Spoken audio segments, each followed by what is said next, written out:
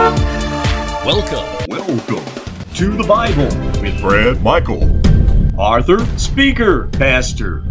Challenging, changing lives. Brad's Christian perspective. Brad Michael. You will never need a lifeguard unless you or somebody is drowning. And you will never need a fireman unless something is burning.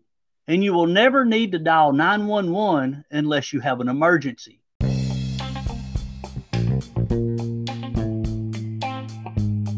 You only use these resources available when you realize you are in trouble. Unless you and I realize our need, we will never call out or reach for help.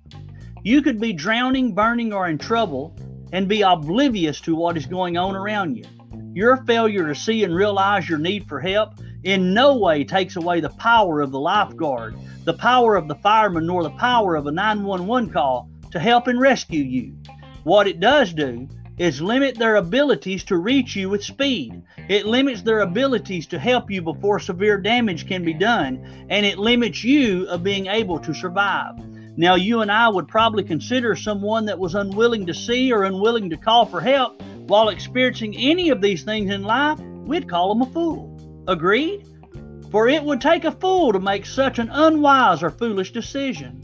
Amazing as it may be, many are playing the role of the fool concerning their soul before God. And right now, you could be one of them. You could be playing oblivious of your need of the Savior, Jesus Christ.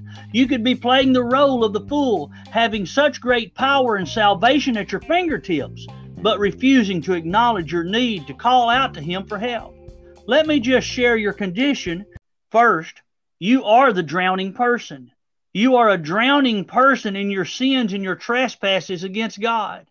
You are in dire need of a lifeguard, and you need to be rescued because the heavy load of the wage of sin is causing you to drown, facing certain death. You are the individual that is consumed with fire. You are the individual that is being burned, and you can't see and feel the flames burning at your soul. You are the individual standing before God who will hear the words, "Depart from me, you worker of iniquity."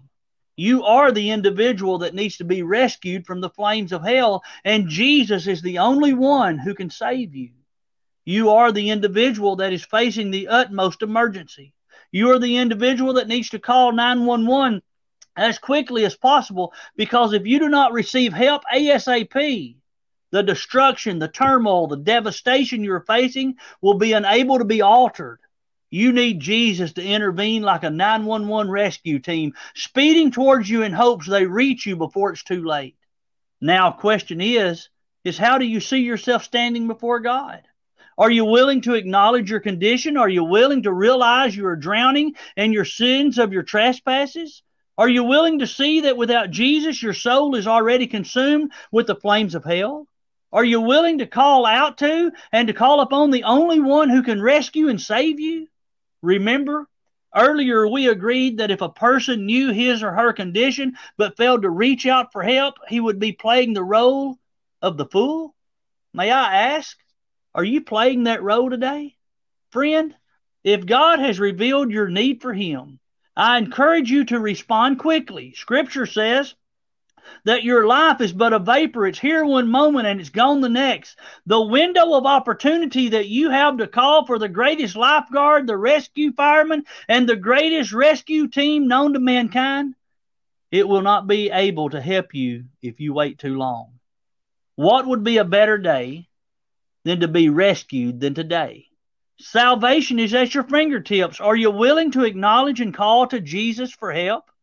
Or are you willing to continue to play the role of the fool, knowing that you have a lifeguard, a fireman, and a rescue team whose name is Jesus and is just waiting to respond to your plea?